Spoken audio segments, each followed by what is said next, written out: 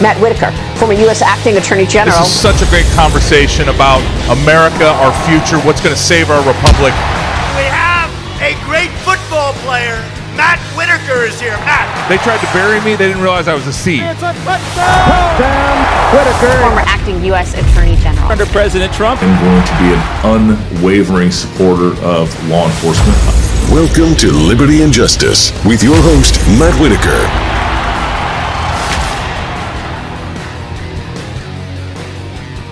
Welcome to Liberty and Justice. I'm your host, Matt Whitaker. I am at Israel right now in Tel Aviv at CPAC Israel. Ben Shapiro is speaking right now as the keynote. Today's episode is actually going to be my panel from CPAC Israel that I was on today with the former Minister of Justice, Amir Ohana, here in Israel. He's a member of the Knesset and a great guy. We talked about the rule of law both in Israel and the United States, and it was a great discussion. Thanks for tuning in. Remember, you can watch my show every Friday at 7 p.m.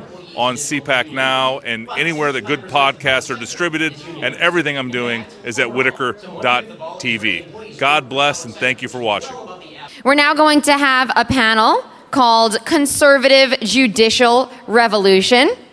Let's welcome Amir Ohana, member of Knesset for Likud, and former Israeli Minister of Justice. Thank you. Let's welcome to the stage Matt Whitaker, former U.S. Attorney General. Sit up front.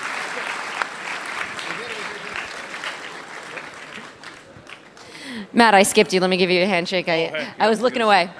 Okay. I'm here already. And Dan Schneider, Vice President of CPAC.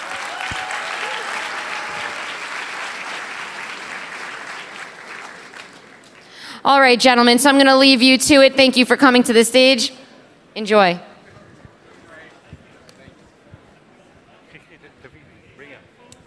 Yes, I'm coming.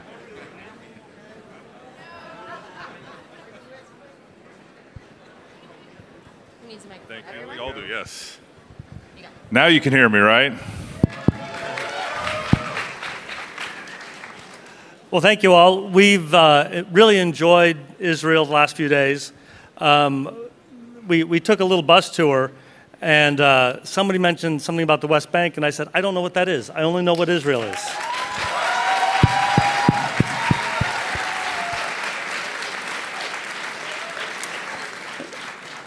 You all might be thinking that we're going to have a conversation about heads of state, because our current head of state was just here, and you do not have a head of state. But we're going to be talking about something that has greater implications in the long run, the judiciary. And it is my distinct pleasure to be sitting next to two of the most relevant men in the world to discuss this topic.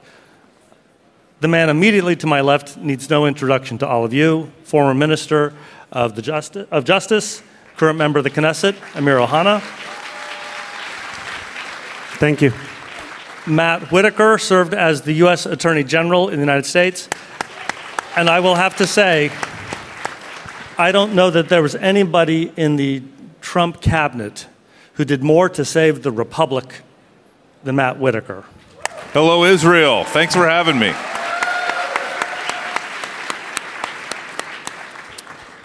I'm going to start off with a big, bold question for both of you.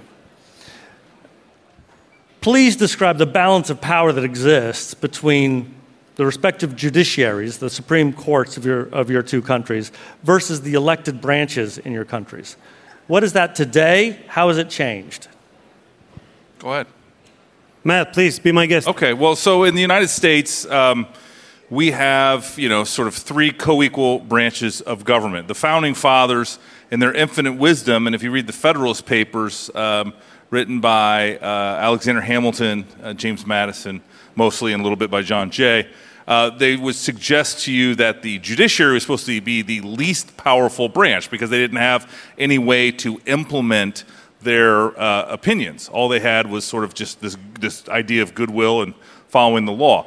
The way it's evolved in the United States is we have had a complete shift where the judiciary has become very powerful, especially to the left when they control it, and it's where they go to accomplish much of their left-wing radical agenda, at least in the past.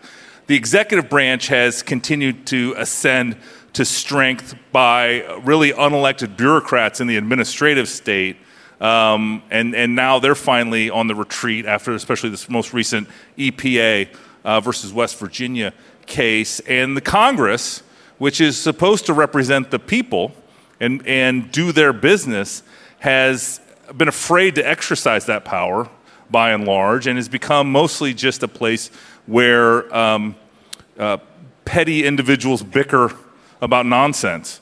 And so, the Supreme Court, though, is going to be really, there's been protests ever since the Dobbs opinion, which was the opinion that took the court out of the life issue and returned it to the people through their representatives, which to me, exactly, that it was a big deal. Thank you.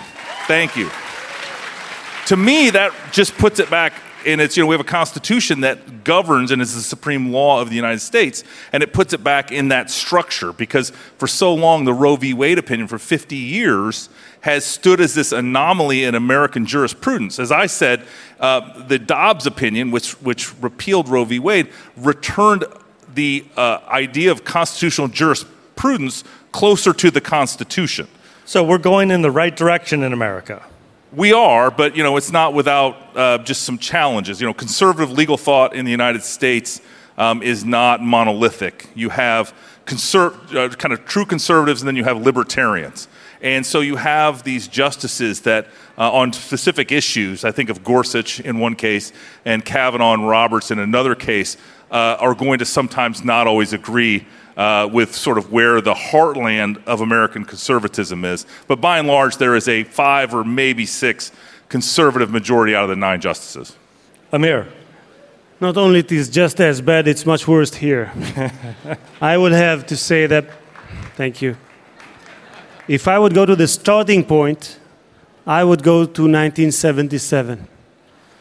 In 1977 in Israel, we had what we call Hamahapach, the political upset, in which for the first time the prime minister was not from the left wing, but rather Menachem Begin, leader of Likud. But although since 1977 the right wing of Israel formed governments, it is yet to govern. Why is that? Well, now they miss Menachem Begin. They miss our leaders always when they are dead or irrelevant. There will come time, far from now, hopefully, that they will miss Netanyahu as well. But then, Begin was for them a terrorist, a fascist. Ben-Gurion wouldn't even mention his name, belittling him, saying, the person sitting next to MK Badr. So Begin realized and understood the situation he is in, and unfortunately, we have lost the battle between the judiciary and the legislature. Now, we want our countries to be governed by the rule of law, but we don't want them to be governed by the rule of lawyers, which is what we have now. Why is that?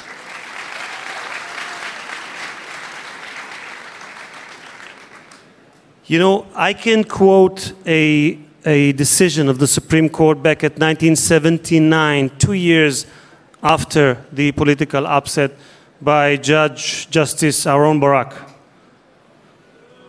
And he was saying the following words: the letter of the law is not a fortress that has to be conquered by dictionaries, but rather a package to a living idea that changes with time and circumstances, which basically means, who the heck are you, legislators, Begin and the Chachachim and the Asafsuf, that you would decide? We, the enlightened person, the educated person, we will be the one to decide, and this needs to change for us to be a democracy again. In the United States, the president nominates candidates to the Supreme Court, and our U.S. Senate confirms or rejects them. That gives the power of the people, all of you, an influence over who actually serves on the Supreme Court. I know that the Israeli system is crazy. It's quite unique. And it's unique, and it's designed, it seems to me, specifically to keep the elitists, the snobs, making all the decisions so that you do not have a voice in your own government. A former president of Israel even said, and this is the English translation, maybe you all know it in Hebrew, cautioning people in the Knesset and elsewhere.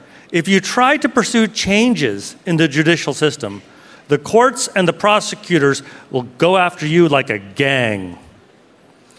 People who try to pursue reforms, to present a democratic process. He changed. They oftentimes get indicted. What are the reforms that are necessary in Israel? Matt, what are the reforms that the Democrats are pursuing to try to reverse these decisions in our Supreme Court? So first, I have a 4-point program. First would be the notwithstanding clause, that for once and for all, the last word would belong to the public by the representative and not to the judiciary. That's number one. Number two, the law of the Attorney General. We have a position much stronger than the Attorney General that you know in the States that is quite, I would say, omnipotent. This position is not mentioned, is not arranged in a law. We need a law that for once and for all is stating what are the Attorney General's authorities, what are his boundaries, and that his opinion does not bind the government. This is sick. Did you know that the Attorney General decided that his opinion binds the government? The clerk appointed by the government is the one to decide for the Democratic. Now, you were mentioning that the judiciary, and I include the Attorney General in the judiciary, should be inferior because it is the less democratic one. It is the only one that there are no elected people within it. Now, when Montesquieu brought the idea of checks and balances and balance of power, he said it. He said that the judiciary should be inferior. In Israel, not only it is not inferior, it is absolutely superior. And this is something also that needs to change. Number three would be, of course, changing the way that we appoint judges. A system that is so... Amir, I would like to interrupt you for just a second. Sure. All of you out there, and I'm just, as an American, I'm interested in how educated Israelis are. How many people actually know how justices are appointed to your own Supreme Court? Well-educated crowd, yeah. Yeah. This is really technical. We have a committee of 9, 3 of which are Supreme Court judges. But to be elected to the Supreme Court, it's not enough to have a majority. You need a majority of 7, which means those 3 judges has a veto on who gets and who doesn't get to be a Supreme Court judge. Now, the system is so successful that the number of countries that adopted it is exactly 0. I want to see a system that brings more power to the people by the representative, to see a more pluralistic, a more diverse judicial system that reflects the beautiful mosaic of the Israeli society. That is what I would like to see. Yeah, Amir, that's such a great point that I think about a lot about how judges are appointed both in the federal system and in our state systems, which are a little more diverse. But in no real situation can I think of one where there's a star chamber that picks a Supreme Court and without some representative of the people having a voice in that, whether it's a governor, whether it's There is a part, you'll love this, their bar association has 2 members on that. Oh, and the Bar Association, especially, in my home state of Iowa, had a stranglehold on a similar. It was called the Missouri Plan. You had half citizens appointed by the governor, half lawyers appointed by the bar, chaired by the non-chief, most senior judge that wasn't the chief judge on the Supreme Court, and it self-perpetuated even with that plan. So, it's good to come here because I learned that maybe our system's not as screwed up as it is. I think one of the challenges we have in the United States, though, is the idea of lifetime appointments for federal judges, because ultimately, while it does insulate them from the the sort of the ups and downs of the people, I think that's the problem, is it insulates them from the ups and downs. There's no response to just really poor, rulings over a career or anything. These judges just do their job for life. And one of the things that both the major parties in the United States have realized is there used to be the cherry on top of a distinguished legal career was to become a federal judge. So you'd go in your 60s and you'd serve for about 10 years and you retire with full lifetime retirement, which was your full salary in the federal system. And both parties got smart and they said, well, if we appoint 40-year-olds, then they can do it for 30 years instead, and we'll have a much longer legacy. I think George W. Bush probably first discovered that, and then successive administrations have discovered that. And now the battle, if you follow American politics, is in the Senate, where the Republicans successfully held open the Merrick Garland appointment for a year. My home state Senator Chuck Grassley, who chaired the Senate Judiciary Committee, successfully accomplished that. Thereby, we got a series of appointments, Gorsuch first, and then Kavanaugh and Amy Coney Barrett. And in those three, it really accomplished the goal of the conservative legal movement that was about 50 years in the making, that was training at a law school level, placing students and recent graduates in clerkships and really vetting them and then ultimately giving them the resume that they could qualify for the Supreme Court. And so, the biggest challenge that I see in the United States is oftentimes we are sold by the elites, by the politicians, that people are conservatives, and you can't really ever find anything on their record that is conservative. John Roberts is a prime example. He spent a lot of time at the Department of Justice, but really never had to make a decision. Having run for office a couple of times, I've had to lay out my position on life and on taxes and all the kind of issues that are important to the American people. And so that type of record is important to know what kind of a judge we're going to end up with at the end of the day. Amir, the United States has a constitution. It's an amazing document written 2.5 centuries ago. Israel has no constitution. Israel has Ottoman Empire law. It's got British law. It's got all kinds of laws.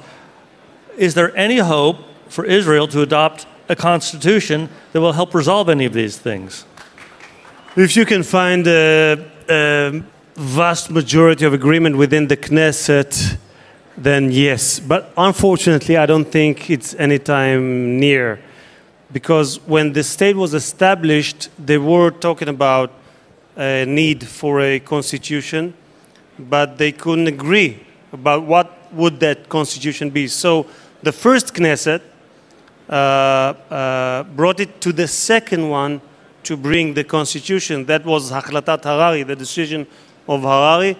But the second Knesset was also not successful to bring a constitution. So throughout the years, we are now running for the 25th Knesset, and we still don't have a constitution. What we have is basic laws that were misinterpreted by the Supreme Court as such that brings power to the courts to abort and to cancel Knesset laws, which is very, very controversial here in Israel. Now they have a new sense of idea that they can even cancel basic laws. They didn't do it yet, but they said that they have the power to do that. Now, this is a judicial oligarchy. This is not Do they have their own ability to fund themselves, or do you have to pass a budget? Oh, that's a good question. The thing is that in this age, we politicians decide very few.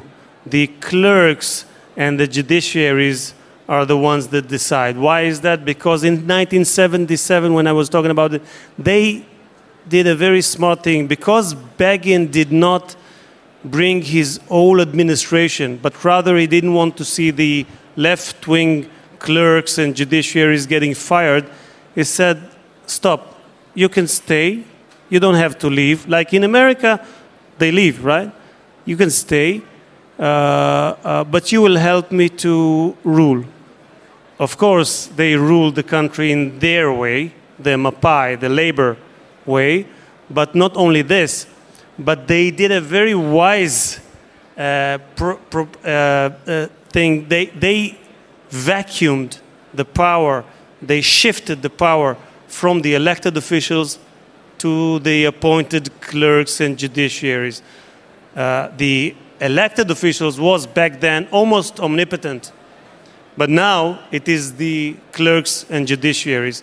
This is the balance that I was talking about, to bring more power to the people, to have us as a country that governs by rule of law, but not by rule of lawyers. You know, I know we're running out of time. I don't know. I think it'll go a lot longer. What do you guys think? There are 2,500 people right here. And then I don't know how many countless others are watching us live. Israel is an amazing country, and it stands on the precipice of becoming the leader in the world. We've got some incredible members of the Knesset. Many I've met. Some have spoken at CPAC in America. I've met many here. Matt, as the former Attorney General of the United States, somebody who also knows about politics and the political process and about grassroots efforts and how the people can work to protect their own rights and to form organizations. What advice, and this is the last question I have before we run out of time, what advice do you have to the Israeli people? How can they influence their government and take control of this process and have a sound judiciary? Yeah, that's a great question, Dan. So I speak all over mostly the United States and especially my home state of Iowa. And what I tell my fellow citizens, and what I would suggest to you is, I always say the future of the republic hangs in the balance. The future of the United States hangs in the balance. But you know what? As I think about it and as I visit Israel, I think the future of the world hangs in the balance. The free world and people that believe in individual liberty and creating a future and trusting God to guide the way. I think that all of us have to do more now than we've ever done before. And we can't get tired. I remember how I felt in 2020, having been in the Trump administration, having watched that election not turn out the way we had hoped, and knowing that a lot of us, I did 4 bus tours across the United States. I did countless numbers of engagements, everything we could possibly do, and it came up short. And I just dedicated myself to not grow weary, not get tired, not think that it's somebody else's job to do the things that we need to do. And in the United States and in my home state of Iowa, it's very much a grassroots experience. It's knocking on doors. It's talking with your fellow neighbors. It's going to the coffee shop and engaging with your fellow citizens. And I think across the world, freedom-loving people have to explain not only what's at stake, but what the goal is, and if we get there, how life is going to be better for all of our fellow citizens and not just the elites. Because the elites are what are the people that want the world to trend towards, a totalitarian regime that only the elites control and that the ordinary citizens like you and I will never be a part of. So do more than you've ever done before. That is our calling. Thank you so much, Israel. Thank you for welcoming us here. It's an amazing country, an amazing people. Thank you. Let's make our countries great again.